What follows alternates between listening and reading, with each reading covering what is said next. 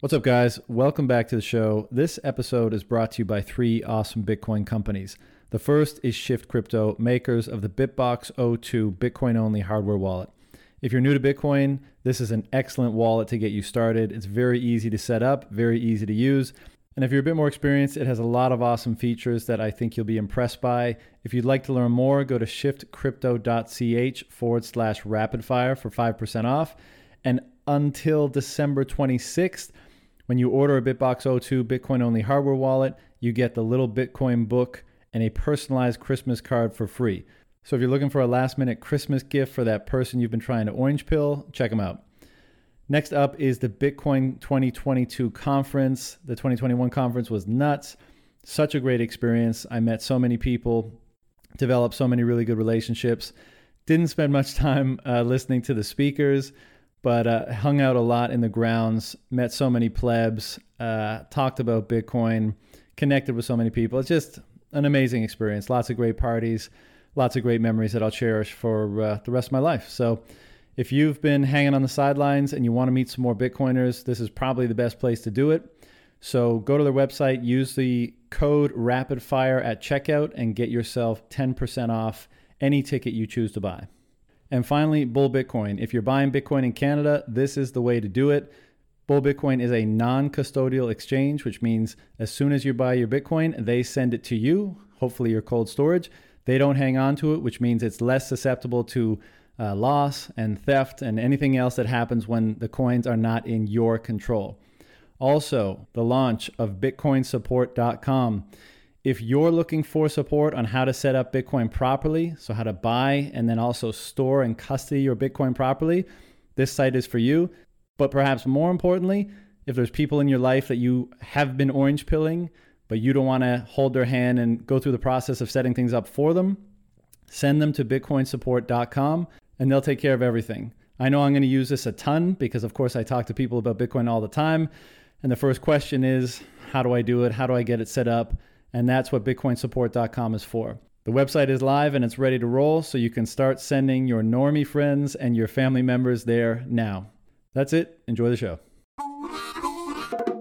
Let's do it. And we're live. Yeah, Foss, I'm loving the mix-ups that people are doing of your podcast appearance and your excitement when you're talking about, you know, the bond market and grade 11 math and such things. They kill me. I love these guys. Like they get these segments and I have no idea I really say this stuff. And then, you sort of take a step back and you say, oh, well, you know what, you can't take it back. So you might as well live with it. Right. It's awesome. Yeah. So boys, it's good to speak to you again. I was just realizing that I think it was almost 6 months ago that we did this minus Preston because he was a little too cool for us that day. But I'm so sorry. and remember, you didn't have a shirt on, so right? Yeah. I've matured since then. It seems. Yeah. But I can't believe it's been 6 months. I mean, crazy. It's insane how fast time is going and how much is happening in that time. It's wild. And we were speaking beforehand about El Salvador. So why don't we? I mean, we can obviously talk about whatever we want here, but I feel like that's a good one to crack into because there's so many interesting elements. So what are your guys' thoughts on what's been going on since the big announcement? Well, not since the announcements. Let's say since the law in September, I guess. You know what I'd rather do, John? I'd rather start with you because you've been there twice. I'm going, but you've been there twice. What does it feel like on the ground? Well, as I was just saying to you guys, I love the feeling. You know, like I was skeptical, didn't know how, you know, I'm as hard a hodler as there is. You know, I don't like letting go of my Bitcoin. And I was thinking like, yeah, am I really going to want to spend it? You know, I'll bring a bunch of US dollars so I can spend that instead. You know, it doesn't really make sense logically, but it's just a emotional attachment to your stack. And got there. I wasn't there for the special treatment at the airport, but I understand closer to the conference because I was there a few weeks before. But at immigration, there was people holding up Bitcoiner signs and allowing them to like skip through the line and everything. And it really seemed like, first of all, it was super cool to have Bitcoin be ubiquitous. I mean, it is the Bitcoin standard that we often talk about, and it is really, really cool. And just to fast forward a bit, when I came back to where I am now, which I'm keeping on the DL publicly, but it felt so dumb. Like I came back to this market, this economy, this, system where Bitcoin wasn't ubiquitous, and you got to hit up the ATM and pay withdrawal fees, and you get screwed over on the FX spread and all this kind of stuff just to spend your money. Whereas before, you just go up to a guy selling pupusas, sandwiches, beer, whatever, ping him or you go up to the beer tap. Someone had set this cool thing up at the conference where you just scan the QR code and it pours you out a draft beer. It was amazing, And so the vibe was cool. There really seems to be an energy in the country. And I spoke with Michael Peterson there from Bitcoin Beach, who's been there over 15 years. And he kind of confirmed that was the case, that there was a real, the last, Bukele's period that had begun to change, less violence, more opportunity, more stability, that kind of stuff. But since the Bitcoin stuff, even though there's all sorts of misunderstandings and people are not familiar with it yet, and people don't really know how to use it or understand it yet. But it's amazing that just after 2 months, when we were there, 2 months since the law came in, that it was starting to percolate through, and you could use Bitcoin at restaurants and, legit places and gyms and that kind of stuff. And, now with the announcement of Bitcoin City and the volcano bonds and all this stuff, I mean, for a country that small who has so much room to grow, I think a lot of us, and then of course a lot of Bitcoiners, I don't know how you guys feel about all this, but a lot of Bitcoiners are very critical of the COVID stuff. And so it seemed like they made an overture when all the Bitcoiners were there and paying attention by removing the testing requirement for entering the country and reiterating that there wouldn't be any mandates. And I think that was something that was a nod to a lot of Bitcoiners. And I think a lot of Bitcoiners, as a result of that, are starting to look at spending some time there, maybe buying property there, maybe investing in the country. Max and Stacy are becoming citizens, to much fanfare. And so I don't know, man. Foss, this might be a question for you, but like in a global bond market of whatever it is, 200-300 trillion negative real yields, if you throw in something there that underlying is Bitcoin and has a 6.5% yield, that alone, I feel like there's going to be so much demand for it that the future really looks bright for this country if things keep going in this direction, So I was super impressed. 100% agree. The interesting thing is we have to understand where the existing debt trades, and let's just use 13% as a number. I haven't looked recently, but if that's their yield on the existing debt, and this debt that has an option on the performance of Bitcoin is priced at a 6.5% yield, it's interesting that the delta between the two, the 13% versus the 6.5%, which is 6.5%, is basically the price that the market will pay for the optionality of the Bitcoin performance, right? And that's cool. And I am not up to date. The last time I saw the book was at about 300 to 400 million. Do you guys have an update as to what the size of the book is in terms of the interest of the 1 billion total? But regardless of whether they get to 1 billion or not, I would suspect that they're still going to do a portion of that, given that they have substantial demand, 300 to 400 million. I think they'll get to 1 billion. It's like anything. It's a process. And this is a new process because it's not being run by Wall Street underwriters. This is not where the Wall Street underwriter has gone out and canvassed and said to PIMCO, for example, hey, on the hush hush, we're bringing a new issue. How much can I put you in the book for? PIMCO will say something like, at 6.5%, I'll be in for 100 million. You bring it to 7.5%, I'll take the whole issue. This is how the big accounts talk, because $1 billion, a big account, $1 billion, they're like, okay, that's not a really big allocation. So you get these in institutional land, you get these big accounts that are the lead orders. They shape the deal, and then the underwriter basically opens it up to the rest of the world. Well, we don't have that in the Bitcoin world, right? Perhaps we have some whales that are saying, I'll take tens of millions. I'm not privy to that conversation, but it's not like you go to a PIMCO or a CPPIB or Ontario Teachers or CalPERS, the big accounts, Fidelity, where Fidelity just says, and I've sat in that chair, I've given orders to Citibank where, my total order was upwards of 750 million, but it was structured. It was 250 million. I'll take at this yield. I'll take 500 million at this yield. I'll take 750 million at this yield, successively higher prices, meaning you'll take more down. And it's up to the underwriter to figure out, okay, where does it fit in? How does it break on pricing? How many accounts want to flip it, make a quick couple of points on the bonds? It's a game. Preston knows it. It's a game. This doesn't exist in this underwriting process, and therefore it's new. But the cool thing is they have a book and the process is going. And once they get $1 billion in the context, and I had to do my math on the fly with Peter McCormick, and I was wrong, because there's $400 trillion of total global debt. And this is a $1 billion issue. That means this is 1/400,000th of the entire global debt. Like, this is just so small, right? But it's so important for a country to do this and change the lives of the citizenship, and then not be hostage to the IMF. So great call. Want it to succeed, even if it's not a blowout. The process is shown to be workable, and I have lots of hope for future issuance like this. So Greg, you just picked up on something. I think this is really important when people look at the Bitcoin bond or Chivo wallet or anything else. In an open monetary network like we're dealing with, that is a new paradigm, there are going to be billions of experiments that and some of those experiments won't work. And every one of those experiments will inform how to do it better the next time. And so when you look at the Bitcoin bond in that relationship, it's already a success. It already has a book. It already has, and the next time it's done, it'll have more success.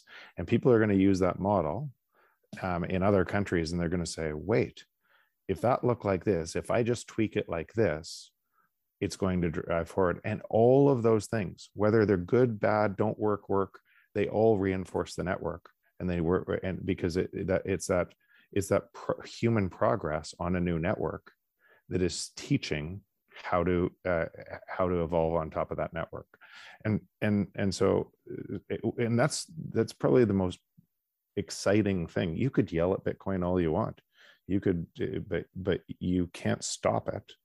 And people that are hopeful and moving forward are building all types of opportunity on top of it. What do you think are the limits to the inflows they could see from the bond? Like, I don't know that world at all, right? So are there like certain, Foss, you were just saying like the big buyers have these criteria, right? That they usually go to the market with and buy based on yield or what have you. Like, what are the limits to El Salvador? Let's say they sell out the $1 billion and they say, hey, let's do $5 billion, and they sell out the $5 billion. Like, what kind of constraints or limits are they subject to that would... Great question. So, like everything, the more they borrow, the more their credit metrics get pressured. And then in theory, the rating agency will come in and say, okay, well, look, now you're over your leverage ratios and et cetera. We'll have to downgrade you. And I queried Michael Saylor on this, and he's very, very smart in our Spaces chat. I said to Michael Saylor, I said, brother, what price would you have issued your 6 1/8 coupon instrument at? Like, seriously, what was your hurdle rate that you would not have gone to the market? And I said, come on, tell me the truth. It was over 8%, wasn't it? Because, he got it at 6 1/8. They came initially at price talk, if I remember correctly, 6 1/4 to 6 1/2, which meant the book was so big, they were able to bring it below the low end of the price talk, which is 6 1/4 yield. They brought it at 6 1/8, and it was wicked oversubscribed. I wanted to know from him, I say, Saylor, what price would you really have brought it at? What was I'm not doing it. And he, gave the political response. Well, I had to be careful for my equity holders. I didn't want to pay a rate that would appear that I was too, I needed the money too badly. And that's true with El Salvador too, right? You can't issue at a coupon where the market says, wow, is things really this bad for the issuer? Now that's traditional lenders. And this issue is not going to be bought by traditional lenders. This is what Jeff was pointing out. This is not, they're not going to PIMCO. Let me be very clear about that. Exactly. PIMCO may turn around and say, boy, it would be cool to put 25 million of this on my books. I don't know what PIMCO is doing. I'm not a sovereign debt trader in the international markets, let's put it that way. But this will open eyes, and there will be guys who have exposure to the existing debt that's trading at 13% yield. And there's all sorts of arbitrage plays they can do there, right? The guys that own debt at 13% yield, it's trading at 90 cents on the dollar. This debt is going to be priced at 6.5% at par. So there's price games you can play. There's ways to hedge and wedge yourself. They want exposure to Bitcoin, but their investment committee doesn't allow them to own the physical. These guys are like, good, I can own the derivative. I'll play the option game. Plus my investment committee is so stupid, they don't even know what they're doing anyway. So I'm going to trick them. You know what I mean? This is all part of the Wall Street game and you know, trying to fit it within, pigeonhole you within these things that the investment committees do to you. So it'll morph over time. Right now it's talk with whales, it's talk with small investors.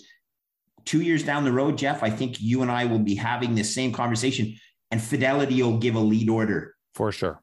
Fidelity will be the lead order for an issue to El Salvador. And they'll basically say, I'll take the whole issue, but you're not going to sell it all to me, but I'm your backstop. I'll take the whole issue. And this is my yield. And the underwriter will say, that's why we love you, Fidelity. So you're the backstop, and I'm going to sell it to the rest of the world at a lower yield. And you're going to get your super duper fill, and everyone's going to be happy. What are the implications of the underlying appreciating as much as Bitcoin could? Yeah, because they're going to buy, aren't like half the bonds going to be held in Bitcoin, something like that? So Preston would be a good commentator on that. I think I'll just say it's like anything. It's an option contract. There'll be people that value the option at, let's say, you know, translate it into a yield. Someone will value the option at 8%, right? So let's say they value that option at 8%, plus they tack on the 6.5% running yield. Then all of a sudden you're at 14.5% versus the original bonds that are trading at 13%. So which ones do you buy? You sell the original bonds and you buy these because you're thinking you're getting a 14.5 equivalent yield versus a 13% stale fiat yield, right? These are all the combinations. There's other guys that'll say, nah, it's not worth 6.5% to get me the optionality of Bitcoin. I'm not interested, but this is what makes a market, right? And then there's other guys that'll be like, I got to get it no matter what. I think it's worth 10% more than the 6.5%. So you're up to 16.5% yield now, you know, and this is called, you know, this is options theory and all the things that Preston. So over to you, Preston. Why don't you chime in? The only thing that I would add is the kicker that you're talking about, which is like a special coupon. That's a kicker where I think 500 million, or I can't remember what the exact terms were, but it was something like half of it went into Bitcoin and is going to be released as a special coupon. Once I forget what the trigger is, but it's obviously not paid out immediately. It's something when the investors get a majority of their buying power back that they invested, then this special coupon is released that is being held in Bitcoin. Now, what makes this so interesting is the market's going to start valuing these bonds in the aftermarket after the issuance goes out. They're going to see the performance of the bond as you start getting closer and closer to that special coupon being paid to the owners of that. And so there's going to be this I suspect there's going to be this massive premium that's going to be bid into the price of these bonds 3, 4, 5 years later after issuance, that it's going to be so impossible to ignore it, because you're going to be looking at this and being like, oh, hold on a second. If I would have bought this at issuance at X price and I would have just held it for these first 5 years, look how valuable these have become relative to all these other issuance out there in the fixed income market. And it's going to stand out in the same way that MicroStrategy common stock stands out right now relative to everything else on the market. When you're looking at MicroStrategy stock, you're like, well, what the hell did this company do in the past year and a half that made their stock price explode like this? Well, they're still doing the exact same business that they have been doing. The only difference is they started allocating all their retained earnings into Bitcoin. That's it. And so all these fixed income investors, in my opinion, 3 to 5 years from now, are going to be looking at this demonstrative type example where a nation state, and they didn't even do it with a lot, is on a trend line to literally erase their entire sovereign debt. When I talked to Adam and Samson, they were of the opinion that at about 10 years from now, when the issuance matures, they are going to be able to potentially pay off their entire sovereign debt of the country through this issuance alone. And that's based on some really conservative numbers, like Bitcoin only appreciating by 20 or 30% on an annualized basis, when historically it's been about 100% annualized. So I think that's the thing that I'm probably most excited about with respect to the bond issuance, is everything that Greg has said. But I think the only thing it really needs to really kind of start getting people excited is a little bit of time sprinkled on top of it. And what you're going to find is, because it was so demonstrative and so like out there compared to everything else that's being done, and this is very different than Michael Saylor's convertible debt issuance, in my opinion, especially from the sovereign piece of it. And the fact that it's traded 24/7 because it's being issued as a token, as a security over liquid. So I think all those factors are just going to make people's like, it's going to be impossible to ignore it in 3 to 5 years from now. And I think that's when the brilliance of it's really going to come out. Yeah. Foss's friend Hanky is always making noise, obviously. And he's been pointing out lately the yields on, I guess, El Salvador's normal bonds have been rising. What's the explanation for that? I'll grab that one. It's as simple as this. That they played the game of IMF rollover. They count on the IMF coming in and providing backstop support for the refunding of their issues. And if the IMF starts calling them out and questioning the strategy because they don't agree with it, then the bond holders in the market are like, wow, well, I bought this because I was counting on the IMF support. And one thing that Hanky does not understand is he breaks it down into spreads when it no longer becomes a spread game, it's a price game. And the bonds start trading on a yield, not to maturity, but on our yield to recovery. Okay. And so then a 5-year bond and a 10-year bond don't have that same maturity spectrum. It starts trading to a recovery rate. And this is what bugs me about Hanky so much. He has no clue how bonds actually trade, yet he puts these graphs up and starts talking all this drivel about, oh my God, their spreads have widened. Okay, Mr. Professor, first of all, you've never traded a bond in your whole life. And secondly, you don't even understand what bond spreads are. And you start quoting all this drivel. Very simply, it's now a question of, it doesn't become binary, guys, but it's much more not a yield to maturity play. It's like if the IMF leaves the square, it's a 2-year thing. And then it doesn't make a difference if you own a 5-year bond or a 10-year bond, you're impacted by the same thing over a 2-year time spectrum, So let's not look too much at the original bonds or the existing bonds. It was issued to stale old money. And this is the new money that's coming into the square. Yeah, Greg, if you played just on that today, or what's happening today, Fed is saying they're tightening. And as a result of tightening, you're seeing a rollover, and the US dollar is getting stronger because of that tightening. And people will move, and stock markets will fail, and they'll start cascading, and you'll have a credit unwind, and people will race to US dollar, and the US dollar will get stronger. As the US dollar gets stronger, every other currency that has US debt gets weaker by that. And so that's what he's talking about. And that's that old money game. And it's I think in conjunction with you. And if you kept that up, you would tip the entire global market, and they would all start to fail. And you have to come in with a massive liquidity. You're not just bailing out the US market. You're bailing out the entire global market. And that's what people don't understand. because if the US dollar keeps on rising, if you tried to allow natural forces to happen, everything fails to the ground. There is no market. It demonstrated the last time they tried to taper, emerging markets got crushed. Emerging markets get crushed. It bleeds into the S&P. The S&P starts trading down. All of a sudden, the citizens in the USA's pension funds now become riskier or more at risk. And then the voters are like, Mr. President, we're not going to reelect you because our pensions are no longer safe. And then all of a sudden, there's a little nudge like, this whole thing tapering. Good try. Yeah, good try. It's so unbelievably impossible to taper and anything right now. People still haven't done the math, particularly Goldman Sachs. And here's the rumor in the market. The Fed is whispering into Goldman Sachs's ear. This is our plan. So Goldman comes out with, we predict the Fed is going to raise 7 times over the next 3 years. And the market's like, oh, it's got to be true because it's Goldman Sachs. Come on, people, wake the fuck up. It's impossible for them to do this. It's their Fed's plan to do it.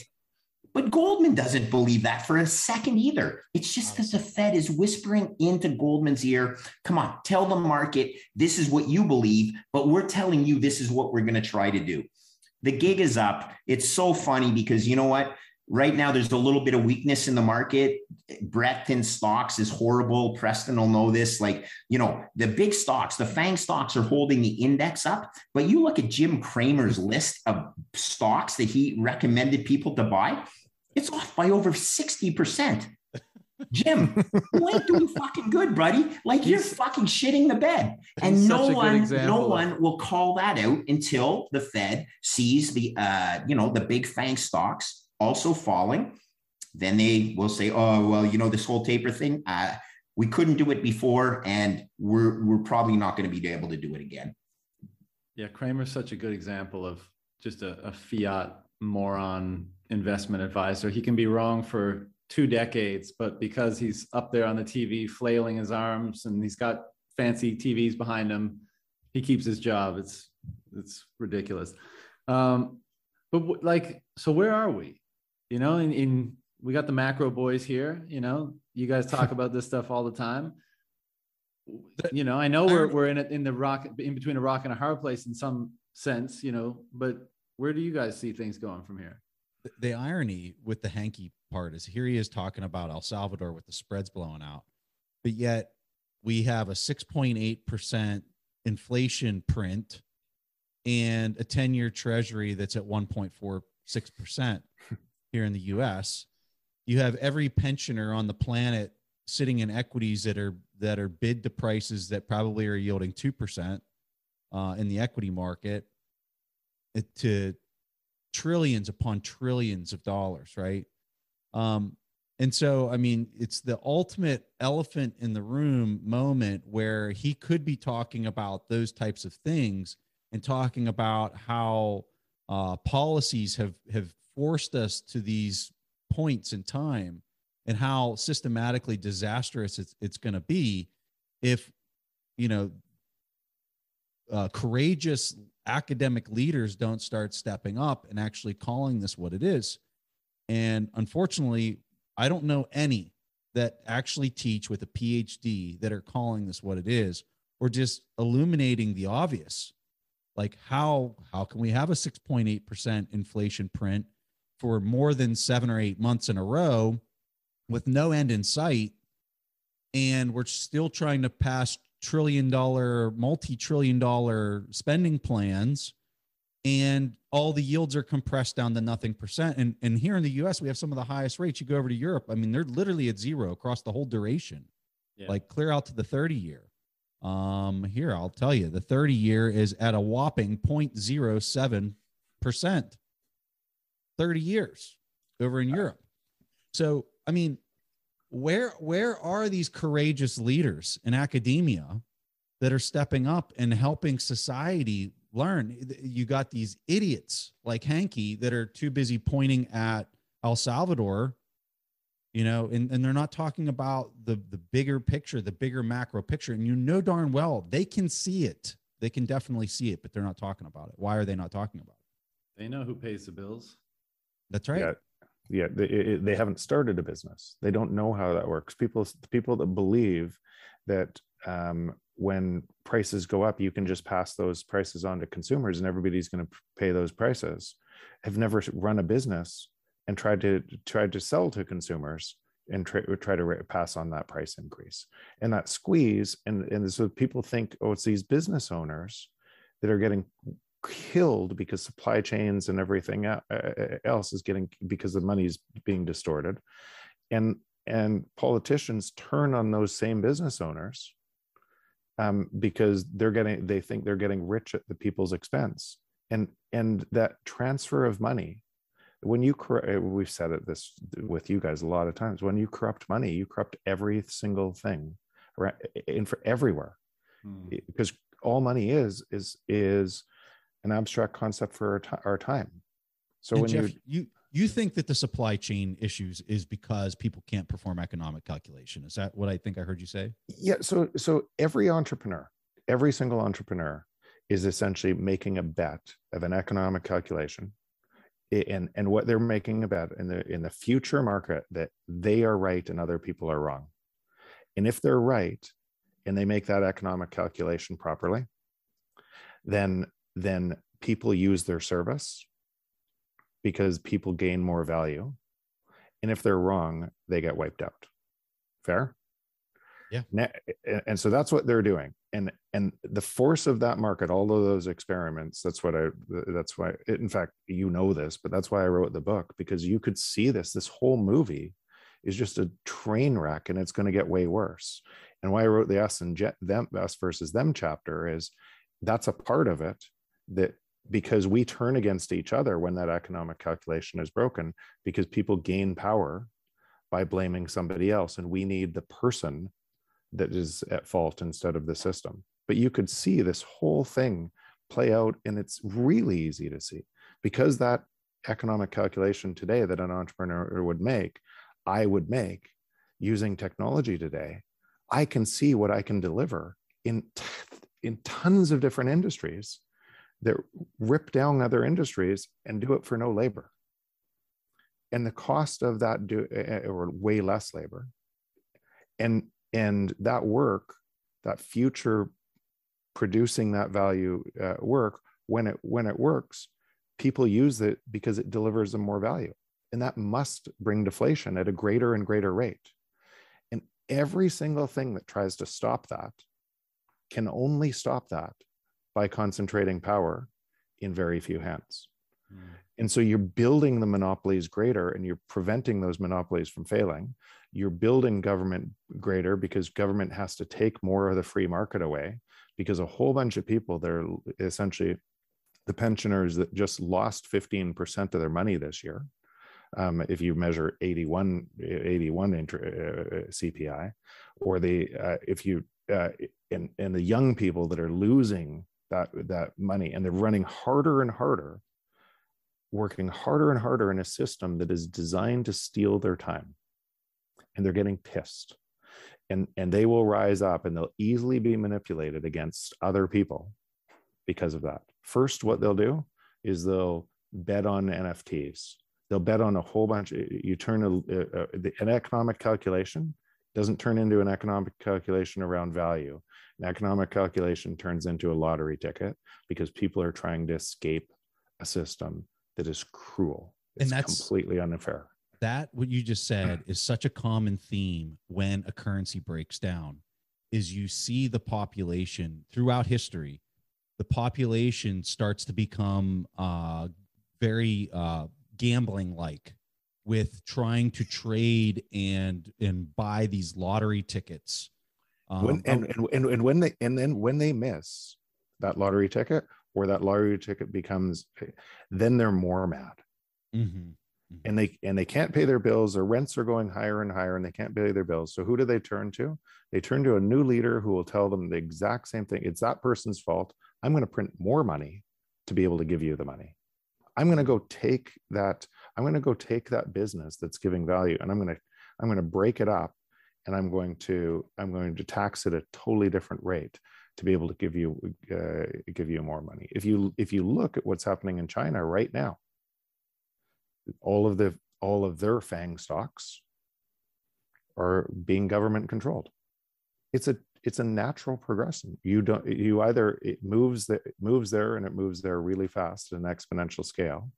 And you could, whether you believe COVID or anything else or global warming, all of these things, you must drive more power into the state as a function of this broken system. You must. It's what Greg says. It's a mathematical certainty. And so that corruption or that drive away from the free market to be able to give us more value is the opposite end of the spectrum, and it must get worse. Yeah. And through that lens, it's literally everything.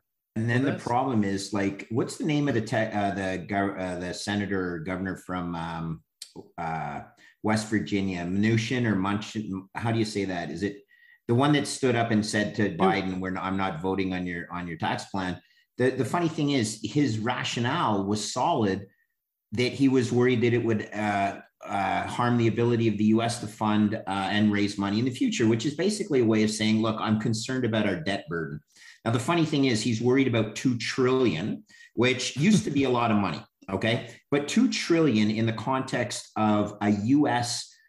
budget funded, which is about 29 trillion, or deficit rather, and unfunded, which is another $160 trillion, Medicaid and Medicare.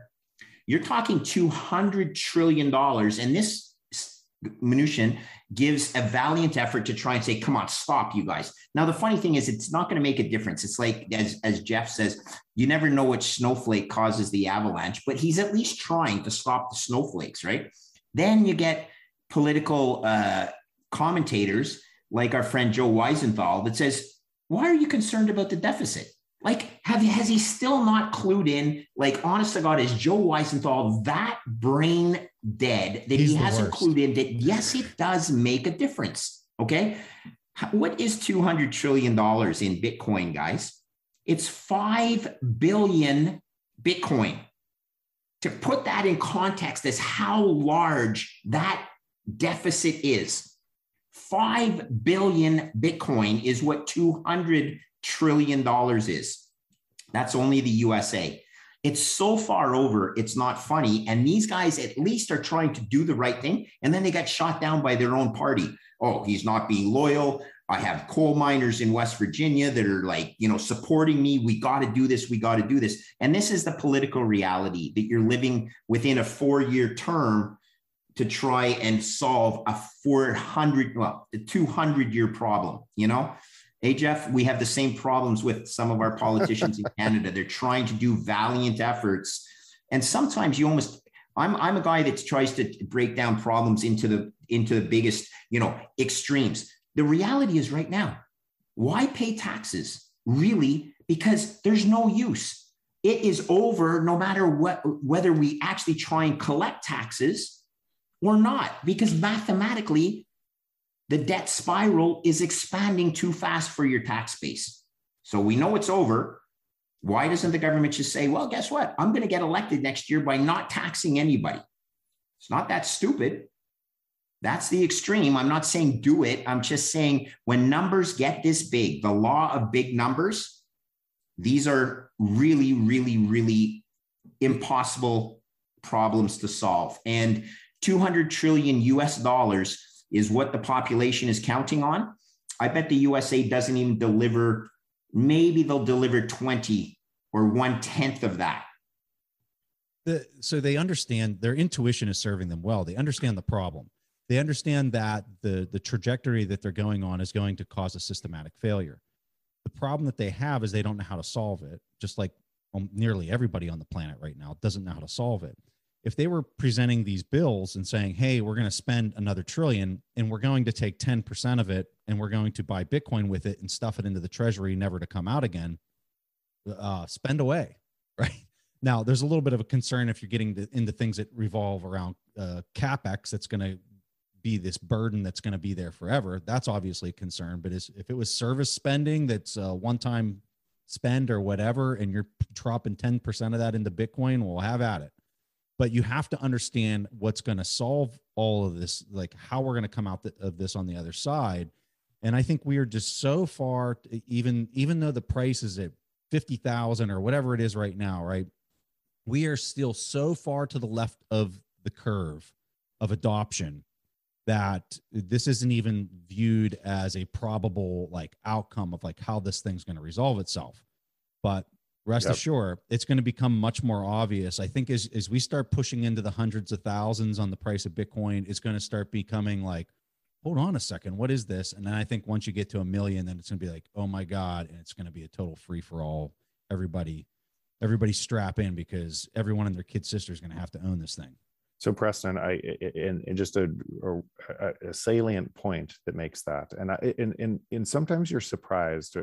You guys go on a whole bunch of podcasts, and you go on a bunch of podcasts donating your time effectively to be able to teach other people that this is really important. And sometimes I forget how much I take for granted in knowing this, and you think everybody else knows it. Yeah. So and when you realize, and so a lot of times you have to say the same thing over and over and over again, but you got to start in a place where people can walk through and find it themselves. Because if you start from your knowledge base, then it's too hard to be able to digest. It's too far away, and people lock into their former pattern. But what I'll say in some of that, and Greg does this too, I know I say yes to a bunch of these smaller podcasts sometimes. And one of these smaller podcasts had 3,000 visits to this podcast 2 weeks ago, 10 days ago. Right now has 380,000 views on it. And what's happening is more and more people are waking up to this story. And when they see content, and that content might be a year ago, content might be 3 years ago, content might be this year. When they see content that opens their eyes to say, just wait, this is a system problem. And everybody's pretending they can solve it from the system, and it's unsolvable from the system. Mm-hmm. Then they start to learn more and say, maybe this Bitcoin thing isn't so crazy. Maybe these people aren't tinfoil hats trying to rip down the world. Maybe they're trying to build a better world, and they're trying to, and they start to be open to that.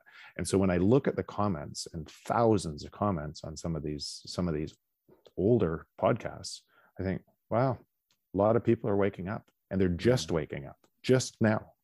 So what Preston, I just wanted to reinforce what Preston says is we are so early in this process, so early. And we think when I see these comments, and when I spoke at the central bank in Austria, I can tell you all of the people, the central bankers, they don't know what we know. They don't know that Bitcoin is a bridge to the other side. They actually believe, and I guess if you didn't know how fast technology was moving, and the entire world is living on top of technology today, it's the rails, and you're using a worldview that is using spears to be able to build economies, and you can manage that, then you're probably going to miss what happens on top of, and you're probably going to miss the whole move. Just like companies get eradicated, they die because they miss a technology change. That's what's happening. And so it's mostly not bad people. It's mostly people that are just, they're so far in the weeds on the old system that they can't see it. You know how Jeff Bezos felt in the 1990s now. Totally. Yeah. Totally. I hear you, Jeff. And I think I know what you're saying. And in a period like the last 2 years, conspiracy abounds about all the fuckery that's going on, and who knows what the truth of the matter is. But I also don't want to always let people off the hook. And I don't mean like in confronting them, because that's often not helpful. But if we're characterizing them, like I do think there's a pandemic of cowardice throughout society, basically, generally speaking. Like, why doesn't a politician, like you saw Jen Psaki doing her press briefing, right?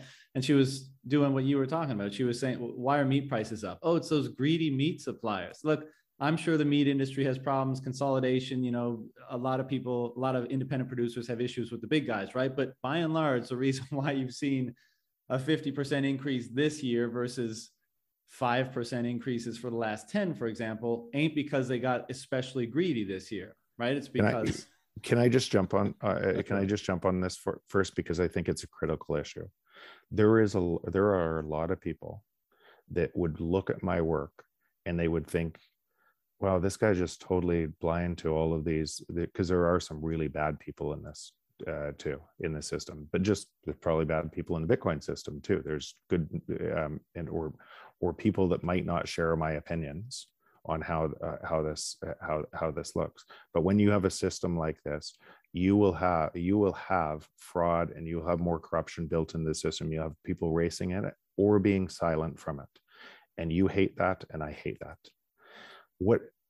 But don't mistake a strategy to make sure more people understand this from fighting a system.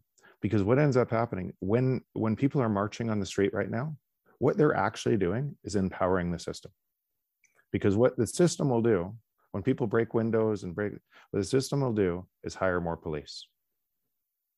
And a new leader will get elected to say, yeah, you're right, it's that person's fault, we're going to take it back. And you will consolidate way more power. And we are so easily manipulated. And so when I try to talk on these podcasts and everything else, I realize how easily manipulated people are, and I try to be even so that they can't use that to drive that manipulation and gain power.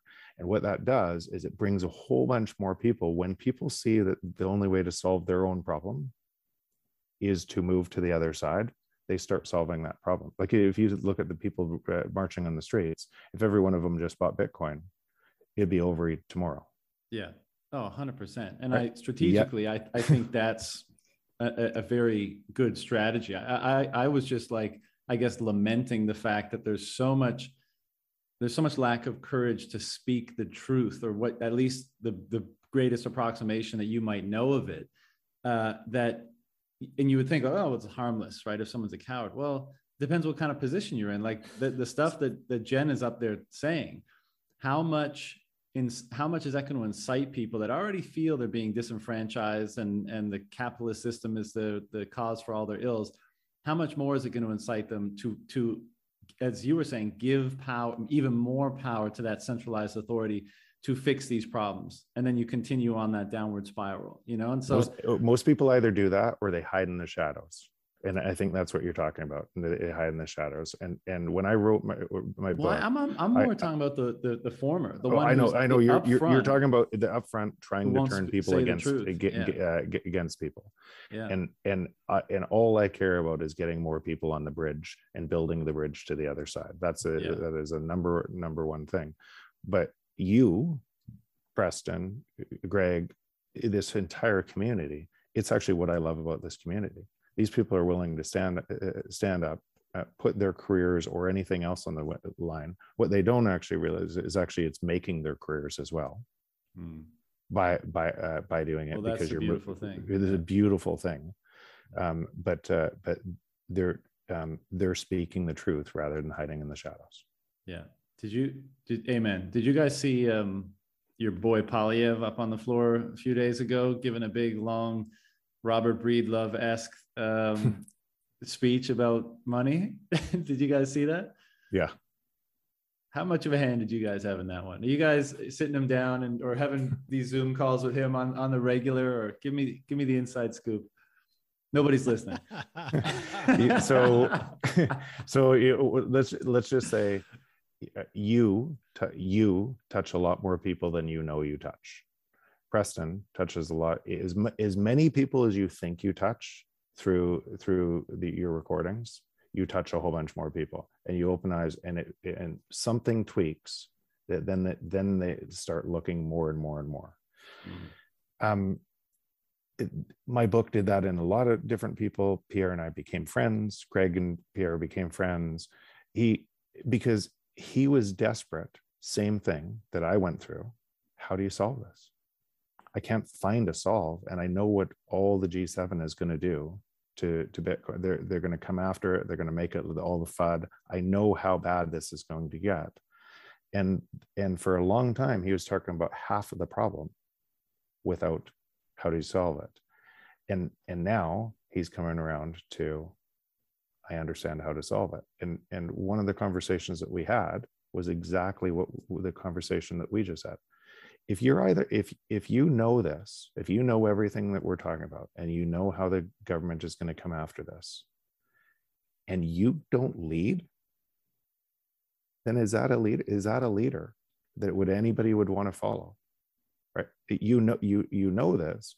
So what risk is telling the truth? And it's not a risk.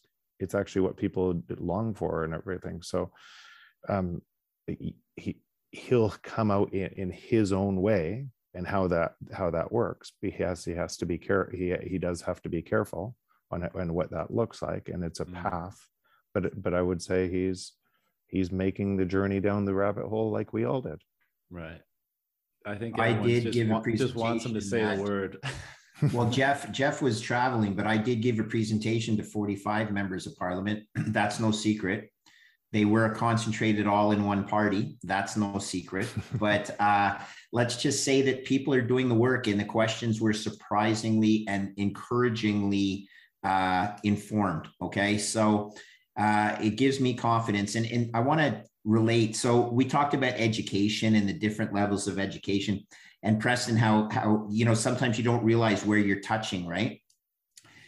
I recently got a text message from a hedge fund guy that I used to trade against, who's following me on Twitter that I didn't even realize. And he's like, dude, you're hilarious, but you're giving information that goes over 90% of people's heads. But then it hits the 10% who are following you. They don't hit the like button because they, either they don't want to endorse you, or they don't want to tell their superior that they're on social media and watching stuff.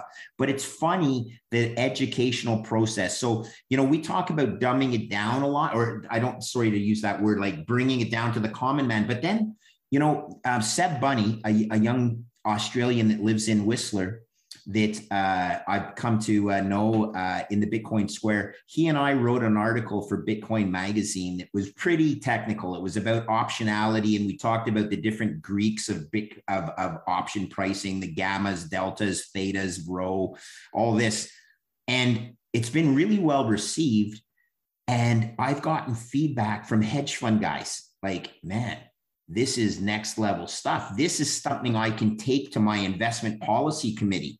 And that's good too, right, guys? Because you get the people that want to learn and they have money to invest, but the big money, the money that's going to change Canada, is managed by people who go through the traditional lines of allocating an asset plan that takes years to craft. They have to research it. They don't do it like an individual investor can do. So the level of education is so important. And this is where I'm going to summarize. The level of intelligence and competence coming into the Bitcoin community blows me away. This young kid, Jason Lowry, we've talked about him. He's just next level, like just so smart. Now, some people think he's what's the word? They think he's a spook or something like that, or a plant. But even if he is, we need him, because the guy is thinking in levels of absolute brilliance. But then here's a small story. I was in Florida a couple of weeks ago, and I met up with a Bitcoin miner who used to be the chief technology officer of Gateway Computer. Preston, you guys remember Gateway? It was the cows. You remember the cow? Yes. The cow. So this guy, and I'm like, dude, how in the world did Bitcoin get you over? And he's like, you just do the research and then you realize the beauty of this whole thing. So look, the Lindy effect is in full force, but it's also in full force with the level of, as the intelligence of the community as a whole grows. And it's not always people that'll endorse you. It's people that are following you off the corner of their desk. They know implicitly. So you have the common man that says, there's got to be something wrong with the government giving me money, right? They know that it feels good, but they know there's something implicitly wrong with that because you're pulling forward stuff at the expense of your kids. But then there's the big money that also know the situation. I've gotten guys that work at banks and they go, it is so over, right, Preston? It's so over. I want to talk about the big money because I think this is a really important point, especially when you start talking about policy. So when you look at the buying power today and where it resides in the hands of people like Greg whenever he was managing these massive bond funds and tranches for banks. It sits on the balance sheet of all of these corporations. When you think about the buying power of their retained earnings and all the marketable securities that so many of these businesses have on their balance sheets that they just can't invest operationally, they invest it non-operationally. And so they're going out and they're buying Apple stock and they're sticking it on their balance sheet. When you think of that buying power compared to retail, I think that you're talking about just two totally different universes of quantities that you're looking at with respect to the buying power that's out there that could be allocated into Bitcoin. Most people, they're in debt up to their eyeballs. Like they've got a pittance to allocate. I'm sorry, they're just not moving. They're not going to move the needle on Bitcoin really all that much. Like when we're talking about going from where we're at now at 50,000 to 500,000 or $1 million, right? The thing that's going to drive it to these crazy levels is when you have these people that manage these few people, because we're not talking about a lot of people here relative to the buying power that's associated with what these gatekeepers actually control, whether they're a gatekeeper on a board of a company allocating marketable securities or they're managing bonds.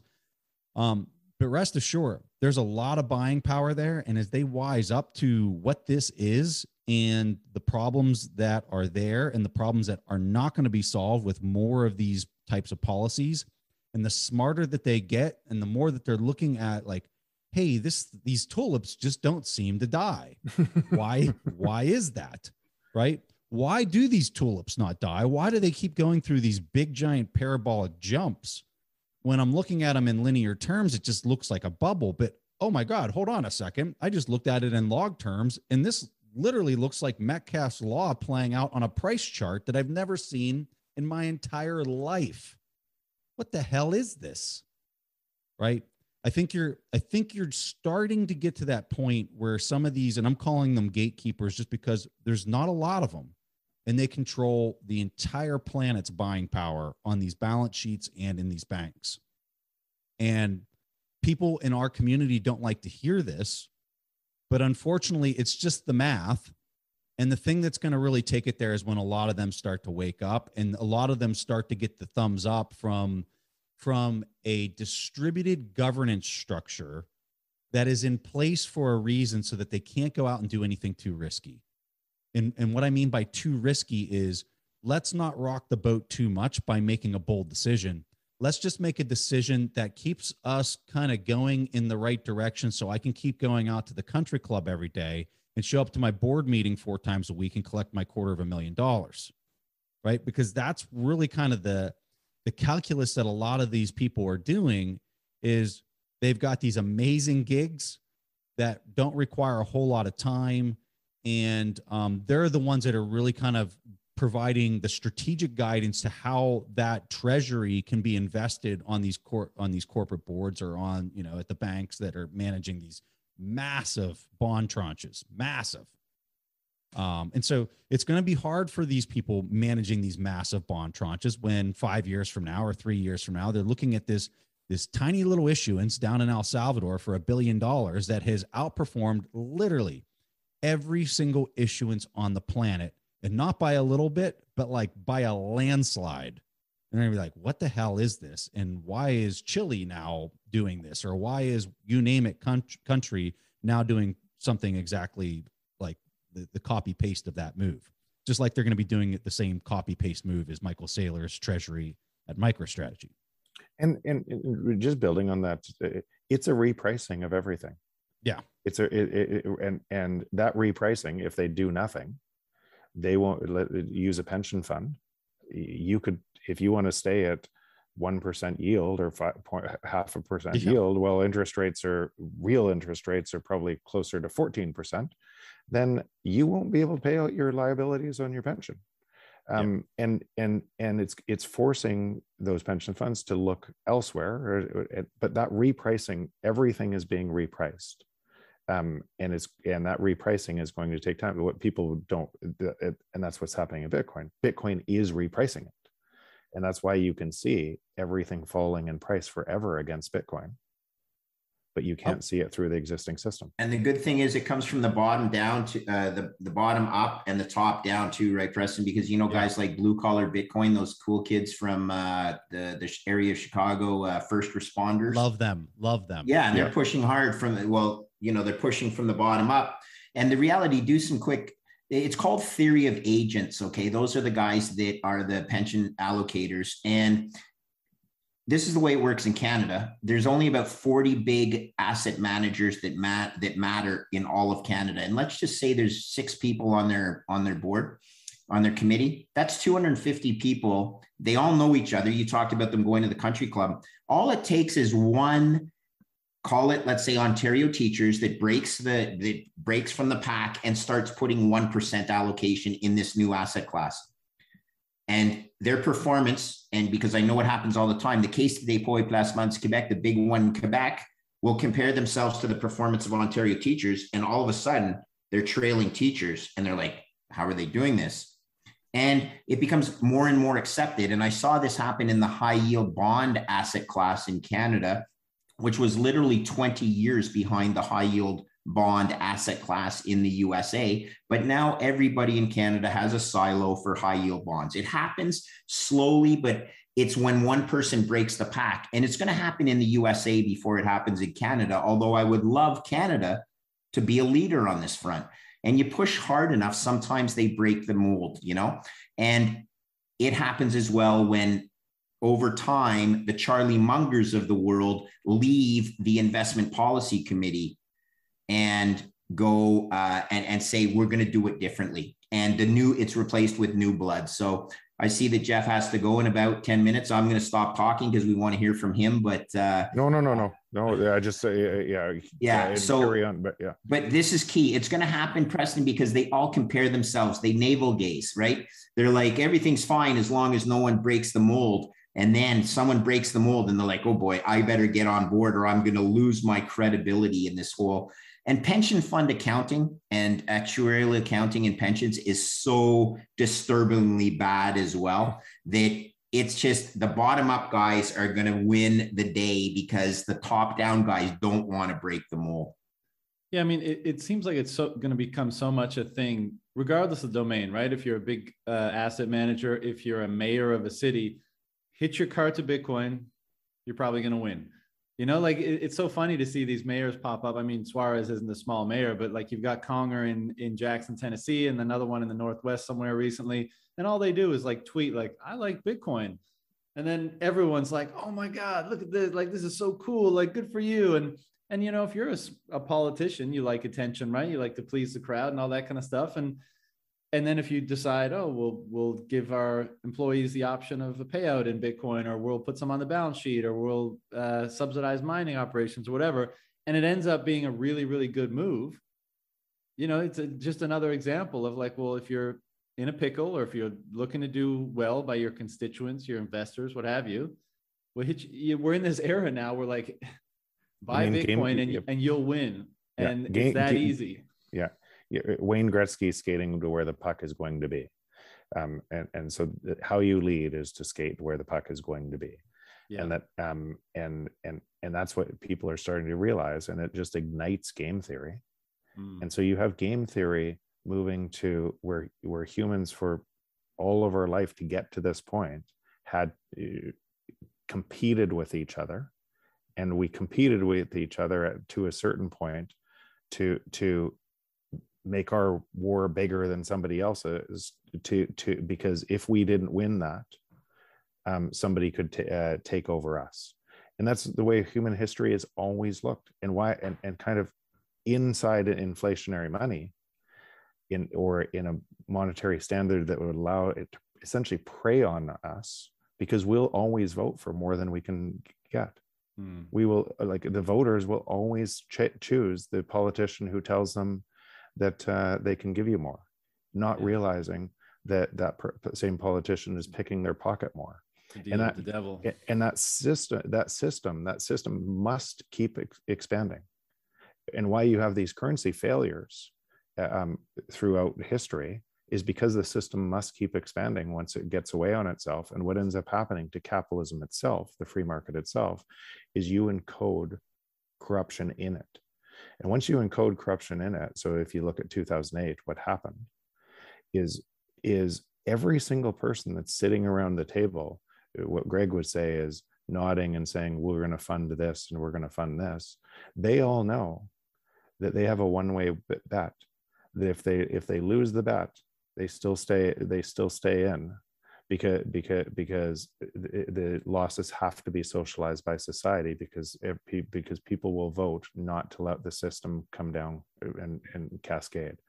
And that gets away on itself, and so you have more and more corruption building in, and everybody's racing in to that corruption, and everything looks like that through that lens, because you have a fraud at the base of your currency. But it's out of a long cascade of choices that we make, and we won't deal. And as voters, we will always vote the person who will lie to us on that. And so you have game theory moving to truth, and you have game theory in that competition. Whether you like Bitcoin, don't like Bitcoin, it's going to make your life better through that competition, because it's going to bring down prices everywhere and save your time. Whether you could hate it, and you won't gain as much as somebody who is in early, but it will still help you. It's like, does the strongest incentive come from a lie or the truth? And formerly it was a lie, right? A lie could generate the strongest incentives. Sure, I'll give you $1 million. Sure, right? And people followed that because no one else is going to give them $1 million. But now we have this thing that's just propagating truth and aligning incentives such that, as you said, the truth is becoming the more powerful incentive. That completely restructures society. And we call it like repricing and revaluing and all this stuff, but it's operating on a far different, or a far more broad level, right? It's so reorienting a lot of stuff. It's so much bigger than the money. And your recent post that you talk about, and a lot of Bitcoiners, that kind of, when you're deep on and understanding this, and you realize how people make decisions, and we have the angel and the devil, and we could go tip to either side, and all of us could, and it's the incentive structure of the world that determines mostly what that looks like. And if you have an incentive structure, and if you have and so there's outliers on both sides. There's outliers that no matter what incentive structure, they will stand up for what's right. A lot in Bitcoin community are those outliers, but in typical history, those outliers are shot.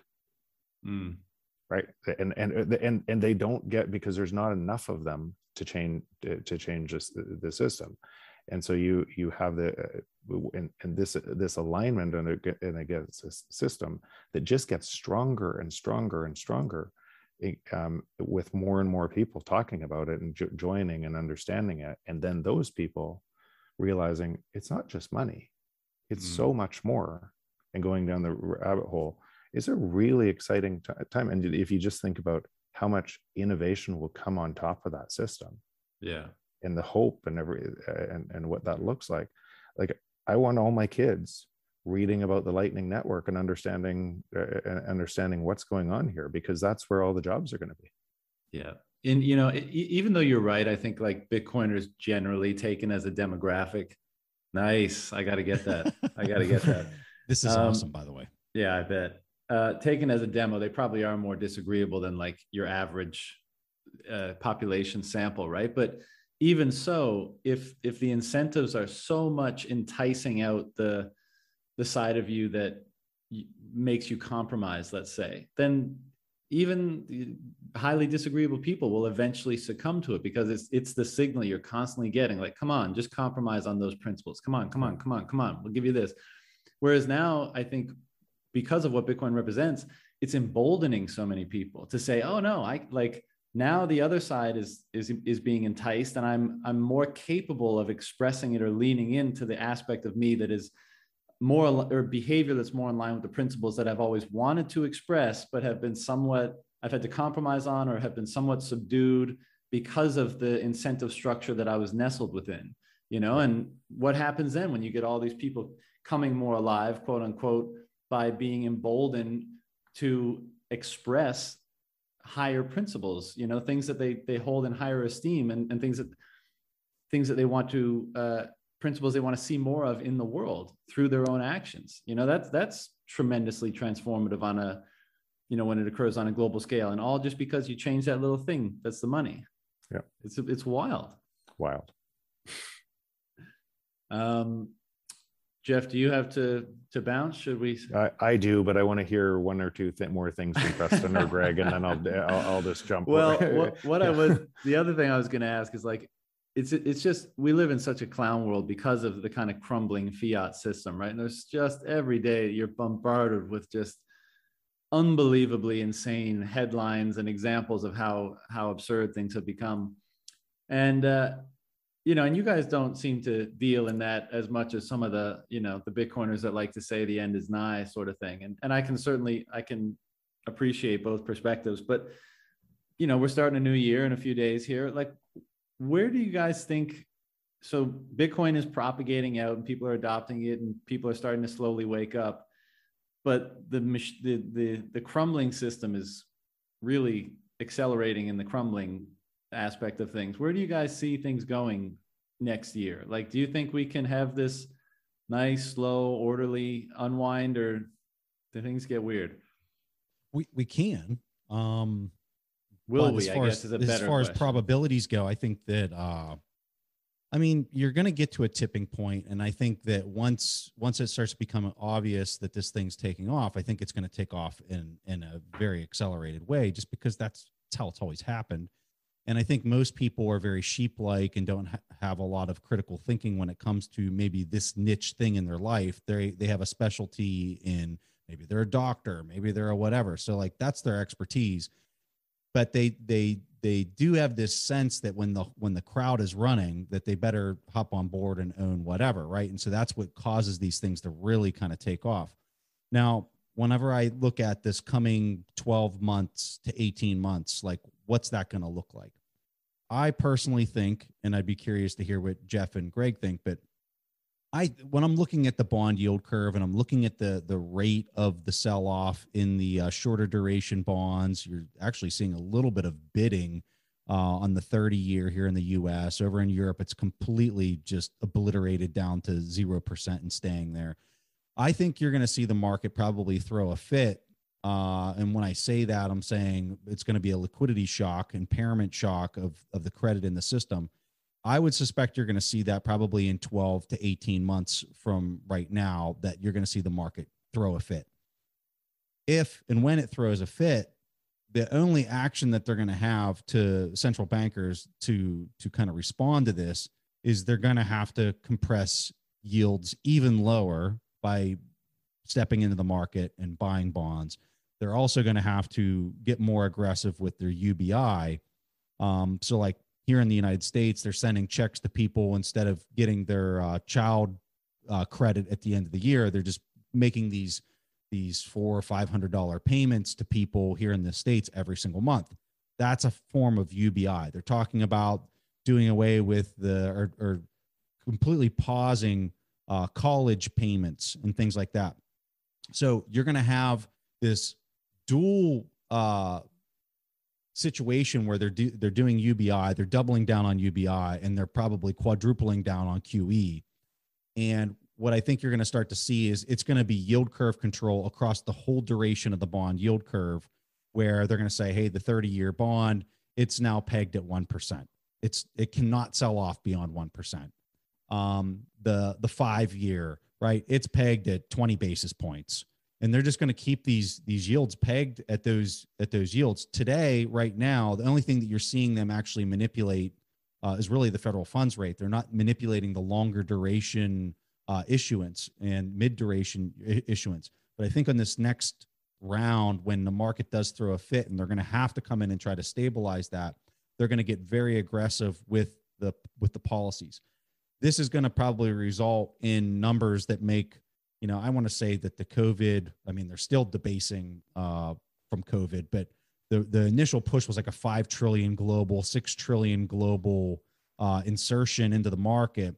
For me, I could see that number being double, at least double on this next round, maybe even triple. Who knows, right? But they're going to have some type of calculation as to the impairment and the rate of that impairment, which I think is even going to be faster. That it's going to start selling off and getting crazy, right? So they're going to have to step in and do all these things that appeared like they were COVID related, right? And then they're going to see them happen, and it's not going to necessarily be so COVID related. You're also going to have the market look at how much inflation we got off of the last action, right? Well, the last action, everyone in their head is going to say, well, heck, that gave us 6% inflation when they did this amount. And now they just did double or triple that. Does that mean we're going to like 12% inflation and yields are now at 0% across the whole duration of the bond yield curve? I think this is what the next throwing of a fit in the global economy is going to look like. And I think this is going to be the point where it's extremely difficult for anybody on Wall Street, anybody managing $1 billion bond tranche, anybody managing a corporate treasury of marketable securities that are compressed down to 2% across all types of equities.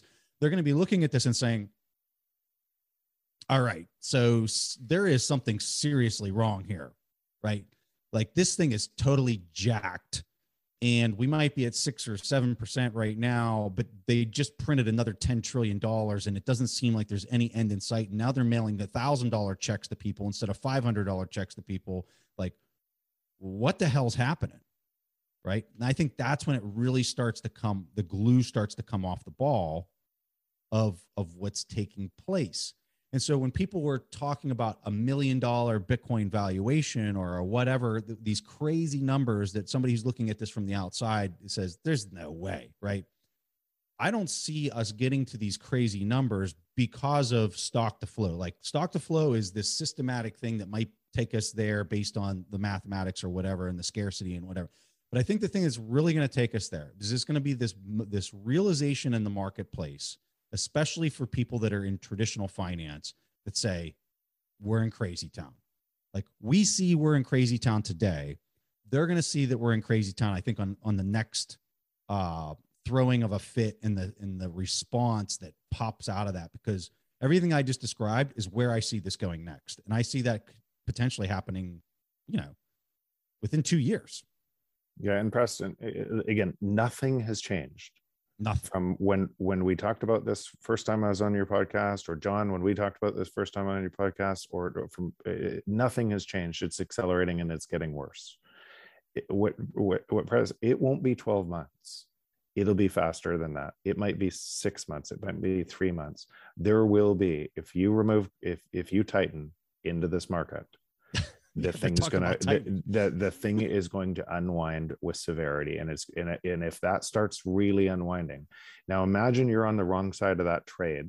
Let's say you're going to get wiped out on one side, and then you're going to be so scared on the other side as they inject money, because you have counterparty risk everywhere in the system. As they inject money, you're going to get wiped out on the other side, and it's going to take the population. The problem isn't the money. We're talking about the money.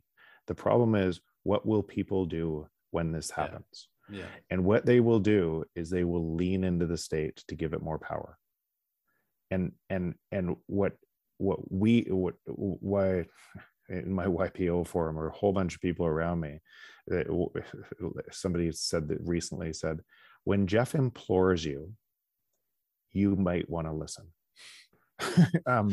He's really even and everything else, and when he's done the work on something like this, you might want to listen. And I implore people to get off zero. I implore, for your own safety, so you can see what's happening. It is critical that you get off zero and start understanding what this is, The because next one, I suspect most people don't know what this means. the next crisis will happen faster. It'll be more severe. Each successive crisis happens quicker. The VIX explodes. The sell-off in markets are faster.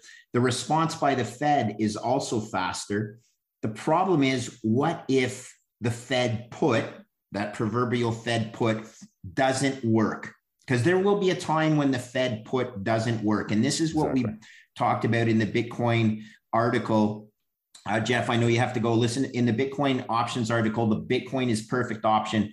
Bitcoin is a put on the Fed put, okay? It's so beautiful. It gives you protection against the Fed put not rescuing the system, because there will be a time. I hope it's not the next one, because when it happens, then the world has lost control. We need protection on the failure of the Fed put.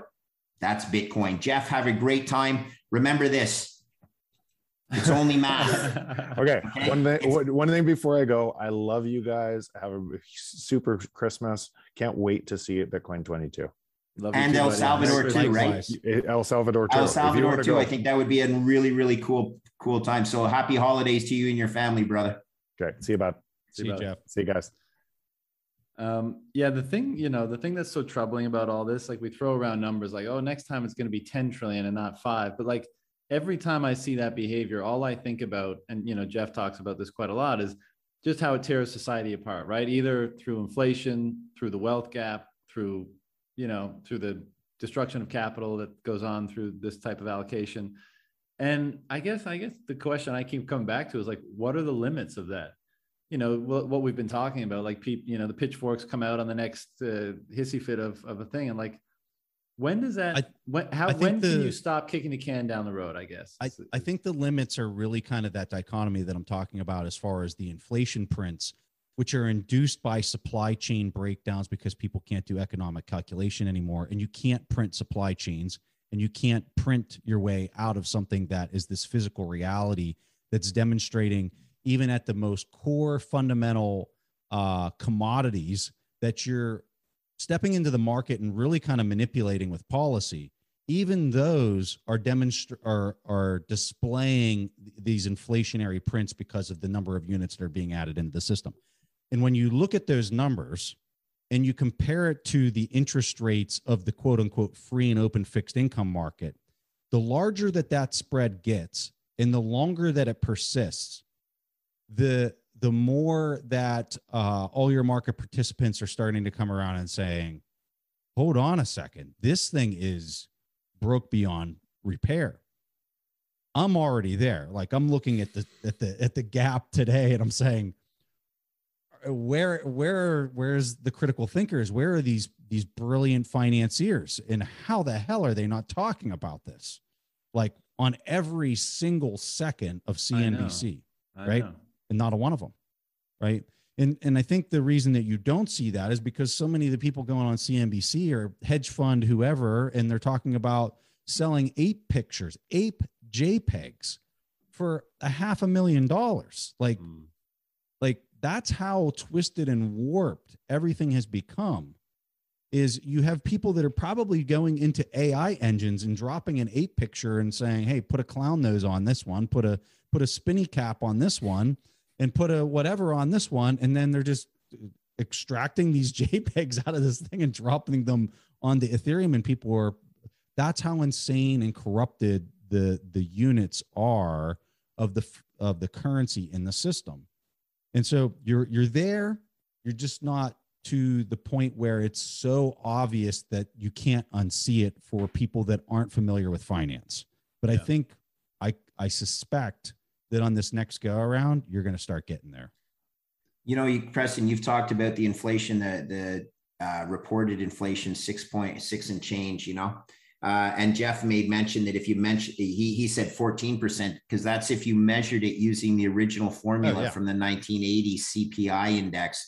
It is over 15% now, which is your year over year inflation. And people feel that. And incidentally, that sort of approaches the growth of the money supply. Interesting how that works, isn't it? But look, at the end of the day, there are people that get the math. There's entire teams of investment professionals whose jobs are over if they actually tell the truth, though, right? Yeah, a bond fund manager that tells the truth that your real return is so far negative that there's no use owning bonds, all of a sudden doesn't collect management fees on a bond portfolio because no one wants them. You know what I mean? So it's so dangerous. Like the people that have to tell the truth, by the way, there's no question that Jim Cramer, in my opinion, got a tap on the shoulder by his producers and said, Jim, you're going to have to start talking down Bitcoin now. We don't want you to support it anyway, because he's the brand name behind the NBC, marketing machine. And by the way, the Biden government wants to not focus on inflation, not focus on Bitcoin. We've seen these narratives before. The smart money eventually comes around. The truth is, though, and this is important, that it can also be an uprising from below. People who have exposure, we mentioned this, in bonds, in their pension funds, need to start doing the math and realizing that their pension funds may not, in fact, be funded. The actuarial accounting of a funded pension plan could be flawed. I'm telling you, I think it is. What was CalPERS' response? Well, we're going to use leverage to enhance our returns. Well, what could possibly go wrong there, right? Like, I mean, it's just insanity. Yet people pretend that we can continue using the same traditional instruments. It'll change. My hope, and I think you guys are, I'm actually pretty scared that both you and Jeff think that it's within the next 12 months that we have this, this next reckoning. I think it'll be longer. Look what's happening in Turkey. That's a horrible situation. My heart goes out to all the citizens of Turkey. You guys in the USA need to understand that you're in good shape relative to Canada. We're going to be the first one in the G7 nations to deal with this. It doesn't help that our political leadership is also one of the biggest turkeys on the planet when he says stuff like the budget will balance itself and all that, right? Again, if you were the CEO of a publicly traded company that came out and said, I don't care about monetary policy or the budget will balance itself, like hopefully the shareholders would have fired him in a heartbeat, right? But that didn't happen. Point being, there are people that are making enough waves.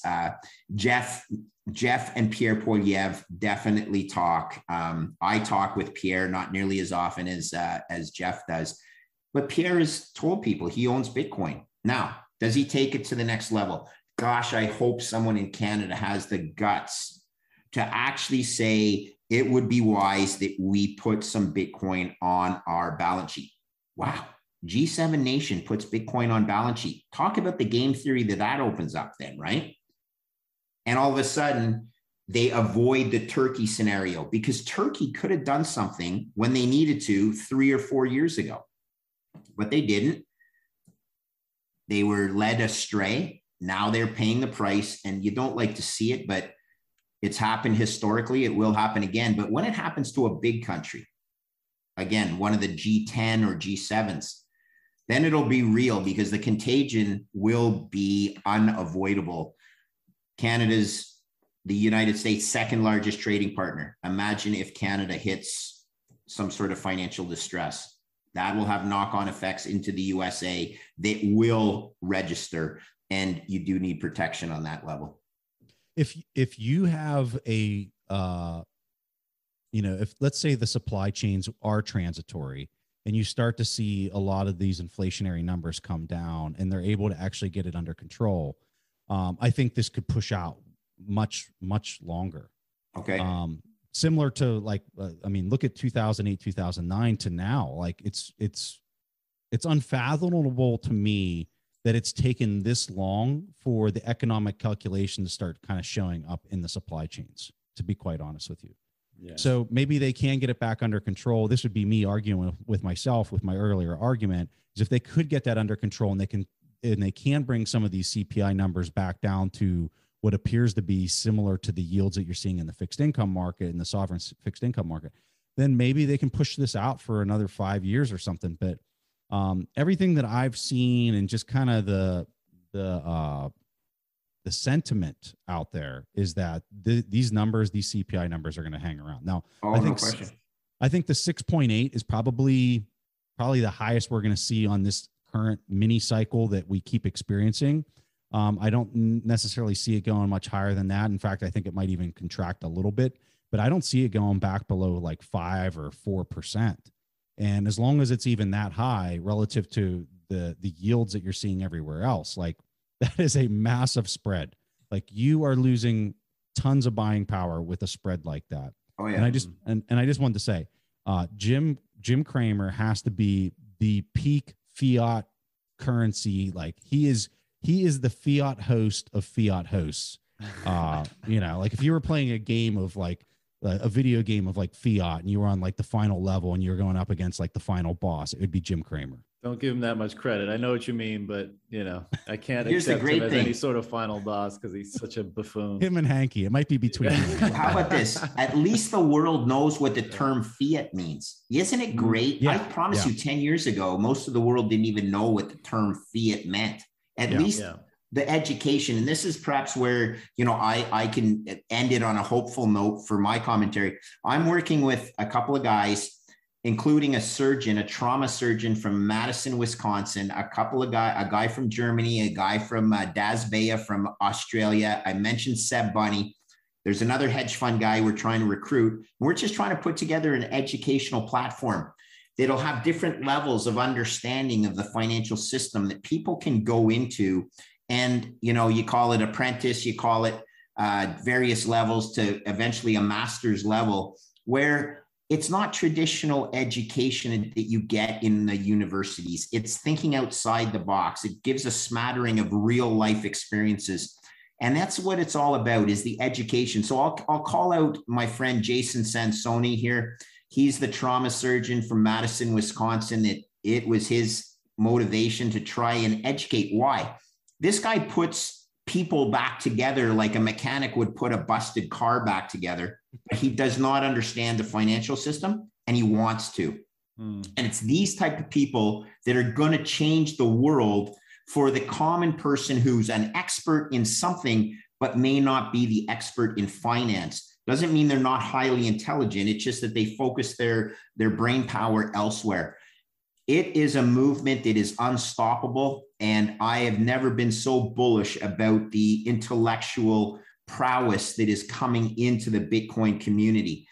Yeah, you get sidetracked with the shitcoiners and all this other stuff, but you just got to bring them back to, hey, people, if there's no financial system and there's no network transfer from the irresponsible fiat standard to a more sustainable Bitcoin standard, doesn't matter what other side chains you have going on. It doesn't matter. You got to focus on the here and now. Capitalism needs this. And thank goodness there is this immigration of talent into the Bitcoin community. And it starts with guys like John, your podcast in Preston, man. I am just so in awe that I'm a regular guest on these things, only because I knew when I came out of school, I didn't realize how little I knew.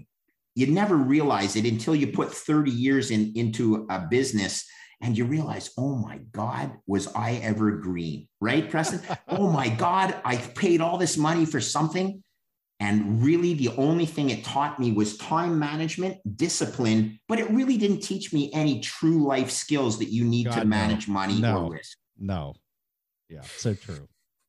So it takes time. And you know what? And I love it because I'm 58 and I'm meeting guys, I call out the boomer class, right? I'm like, you guys are so soft. And I'm allowed to say that because I'm the soft and I'm a boomer. And I call them out. And people are like, well, you stop it. I'm trying to make a difference. And this is what's going to happen. Yeah, I got one more question technical wise, and then I'll let you guys go. And also just on that point about like pulling people in, I'm sure you guys saw Saylor on Tucker Carlson, right? Did you watch that? I saw clips of it. Me too. It was pretty masterful. You should check because Tucker, I think he has the largest mainstream news audience on the go. And he's actually one who does say, maybe you don't agree with all of his opinions, but he seems willing to say what the frank truth, at least as far as he sees it. And it's interesting to get him starting to talk about inflation and fiat, as you say, and starting to talk about Bitcoin now, and to have Saylor drop a bomb for an hour on his audience was a pretty beautiful thing to watch. But the last kind of technical question was, do you think there's a case for deflation in this timeline that we're working on? And if I could sneak a cheeky one in there, I know that there have been a couple of questions lately around debt in a Bitcoin system. I don't know if we have time to crack into that chestnut, but if you want to comment, go for it. I'll answer first. Look, it doesn't matter whether we have inflation or deflation. It's irrelevant. Currency needs to debase to solve the debt spiral. In a deflationary environment, we still have a debt spiral. Okay. It may mean that the economy just is the thing that's not keeping up, because you have your debt on in the numerator, you have your growth or your deflation of the economy in the denominator. It's only math that you can't keep up, because the debt balloon is expanding organically in either an inflationary environment or a deflationary environment. The currency has to debase because they need to solve the equation by printing more money. Very simple. Doesn't matter. I know everyone's going to say, oh, Bitcoin doesn't work. It's only an inflation protection. No, Bitcoin is fiat protection, and fiat debases no matter what. Yeah, I don't even want to. I think most people get extremely confused on the terminology between inflation and deflation.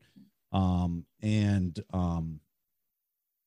think Greg just summarized it in a way that is most important, which is the fiat will continue to debase itself.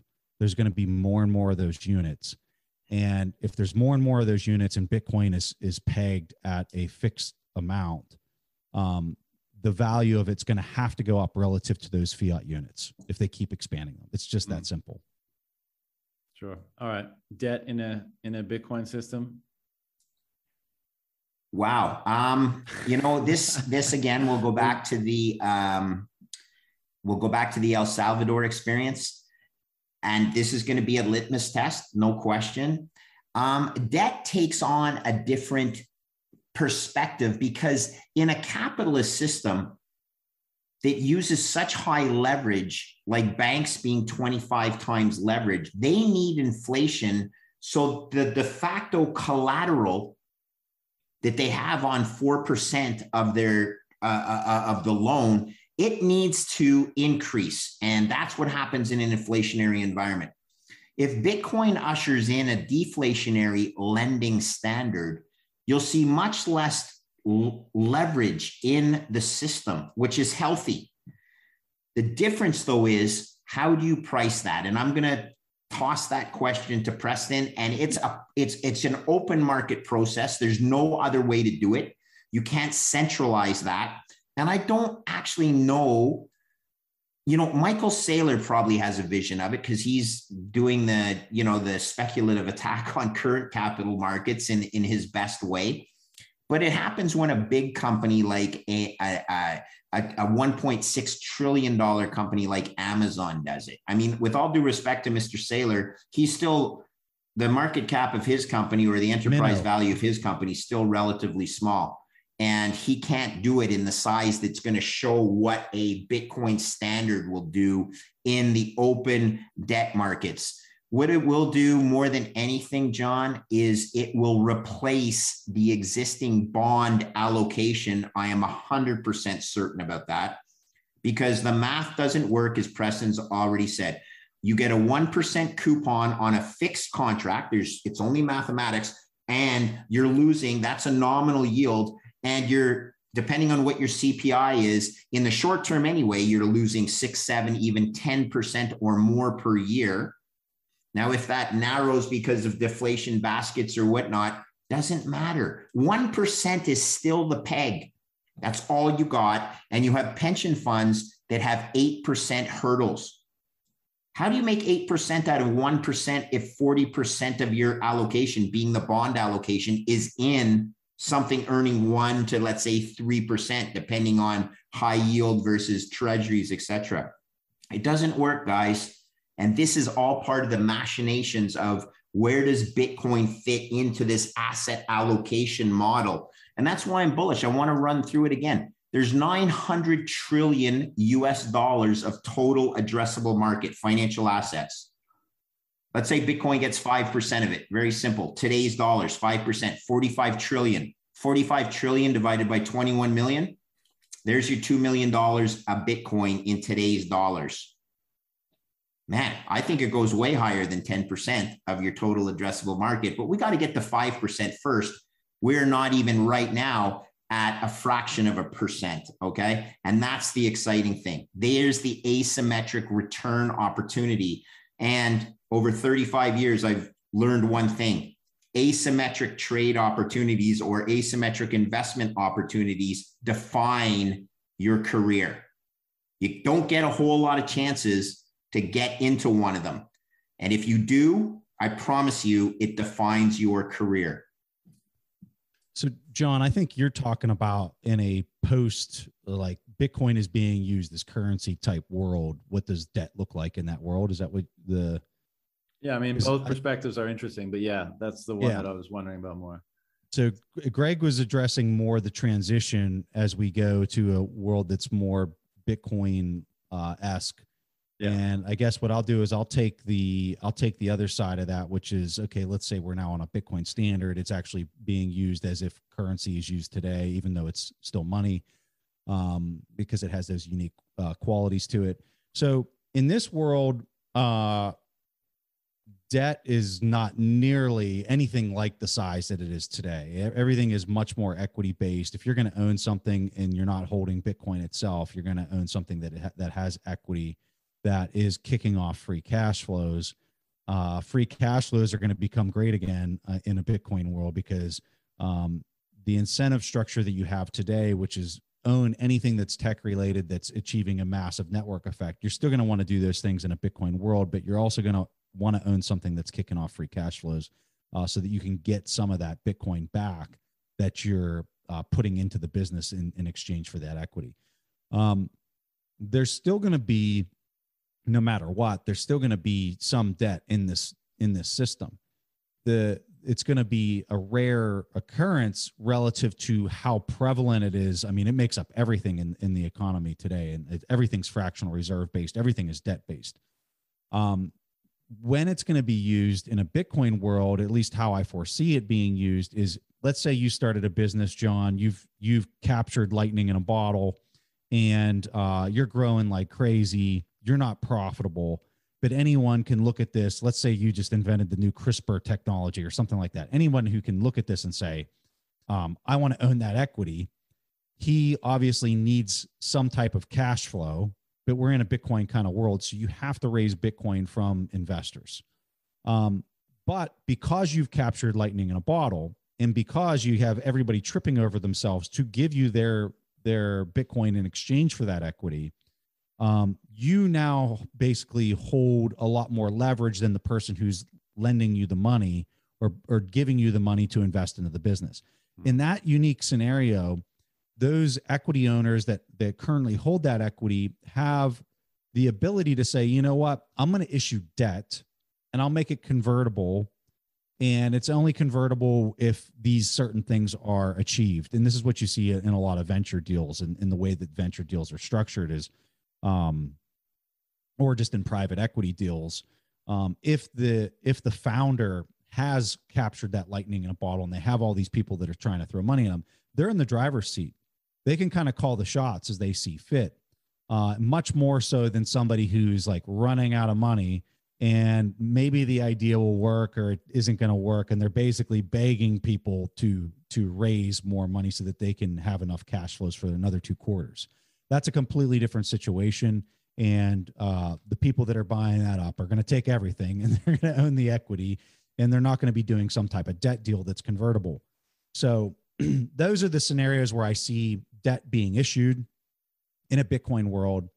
Outside of that scenario that I'm describing, there's not too many like really good scenarios of like debt being issued without some type of government intervention and stepping in to try to, and here's another scenario that I think is important. I think what you're going to see also is you're going to see nation states that are going to say, well, we have a currency as well, and it's pegged to Bitcoin, and we don't debase it. right? They're going to try to do those things.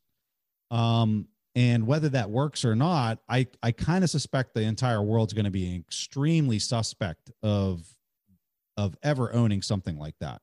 Yeah. But with time, maybe 40 years, 50 years later, after the kids of these people that experienced this event are older, maybe something like that might work again. I don't know.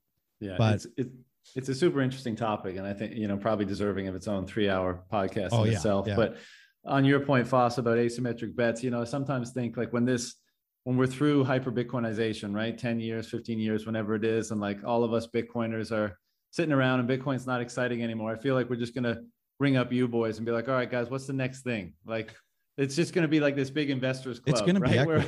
It's going to be equity. We're going to be looking at you to identify it. We're going to be like, which ones?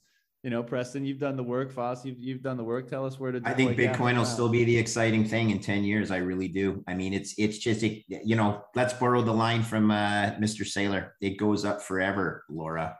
And, it really is that mathematically simple. Definitely going up forever, but not as fast. That's okay. Fair enough. But listen, some of the worst decisions people ever make is diversification. They diversify. They think they're diversifying, but they diversify. Okay. The hardest thing to do is stick with your winner and stick with your best horse in the race. Jeff is not here with us, but he is famous of saying, we're going to have 100 years of change in the next 10 years. Let's not pretend we can see out 10 years. Let's regroup in a shorter amount of time. We'll evaluate the progress. We could be dealing with some pretty sick markets in Preston's eyes and even in Jeff's eyes. Certainly not a 0% probability by any means. We have to get through some pretty rough seas in the short term. People say don't invest in real estate because you can't take it with you. Well, there's only so long you can really live on the nomad life that you're living too, right, John? Like, I mean, there's a point where you want to be able to settle down and trade-offs. Yeah. And, so I guess what I would say is this: Bitcoin in the here and now is still so exciting. And so many people haven't even gotten into it. I'm actually happy that the price hasn't run away from them. Okay. Mm-hmm. And whether it hasn't run away due to technicalities or whether we're getting somewhat diluted with the shitcoin casino and everything, all that is just a question of markets. The really big change happens when a nation state of significance takes a position in Bitcoin, and all of a sudden you'll see these gaps that will be scary because we're trying to figure out whether Bitcoin should be trading at 40,000, 50,000, or 60,000. That'll be the delta on a day. Mm-hmm. And then it might get a little crazy because the gamma squeeze, and I'm getting granular here, but this is option talk. The gamma squeeze in Bitcoin is going to melt faces. Unfortunately, I hope people are invested and have gotten off zero before that. I really like Greg's comment about, hey, we're not going to be anywhere near like some of this stuff to be considered for probably at least 10 years. And I agree with him. And it's like, hey, let's reassess. Let's see what that looks like in 10 years. Some of the metrics that I would be kind of using to help me bridge that transition of like, hey, maybe I might want to actually take some of my Bitcoin and start owning equity with it. What I would be looking at for a key, a trigger or a flag that would make me start looking at that. Michael Saylor has an amazing website. It's called strategy.com. If you go to strategy.com, he has the top 500, the S&P 500 companies listed right there on the homepage of strategy.com. So good. Yeah. It's amazing. And when you look at this, every single company that's listed is basically at least between a negative 33% return or a negative 66% return against Bitcoin.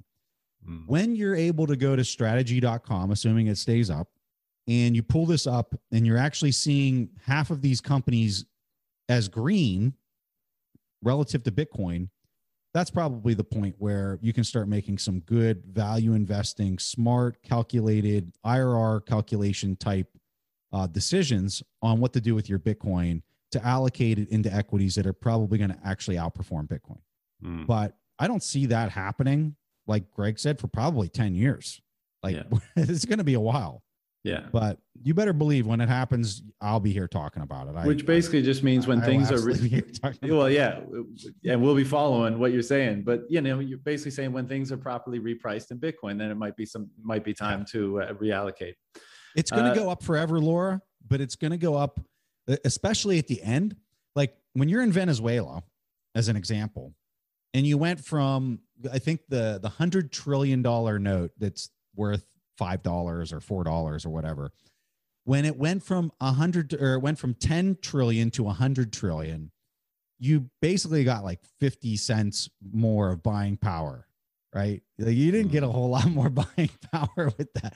And so I suspect, you know, at a certain point, who knows when, you're going to have that type of thing where nobody's even taking you serious because you're saying, hey, I'll give you however many dollars to own a house. Like they're just going to get laughed out of the room. It won't even be entertained.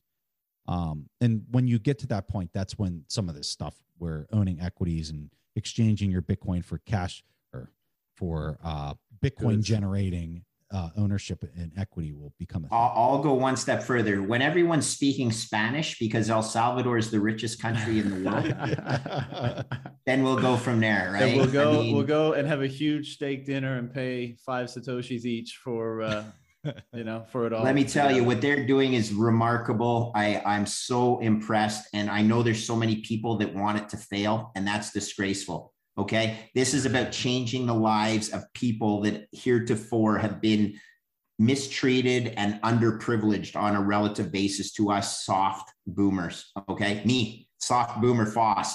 I want El Salvador to win. Okay. Because they deserve it. And fortune favors the bold. Fortune favors the brave, and El Salvador is being bold and brave right now. So hats off to them and happy holidays to everybody in that fine country. I hope to come down and visit within the next 3 months before the Bitcoin Miami show. Yeah, that'll be fun. I might jump in on that trip. But boys, I know it's late, so I'll say thanks. It's always fun to jam, and Merry Christmas, and we'll speak to you in the new year. Merry Christmas. Been so great. Thanks, guys. We'll talk soon, eh? See you, boys. Thank you.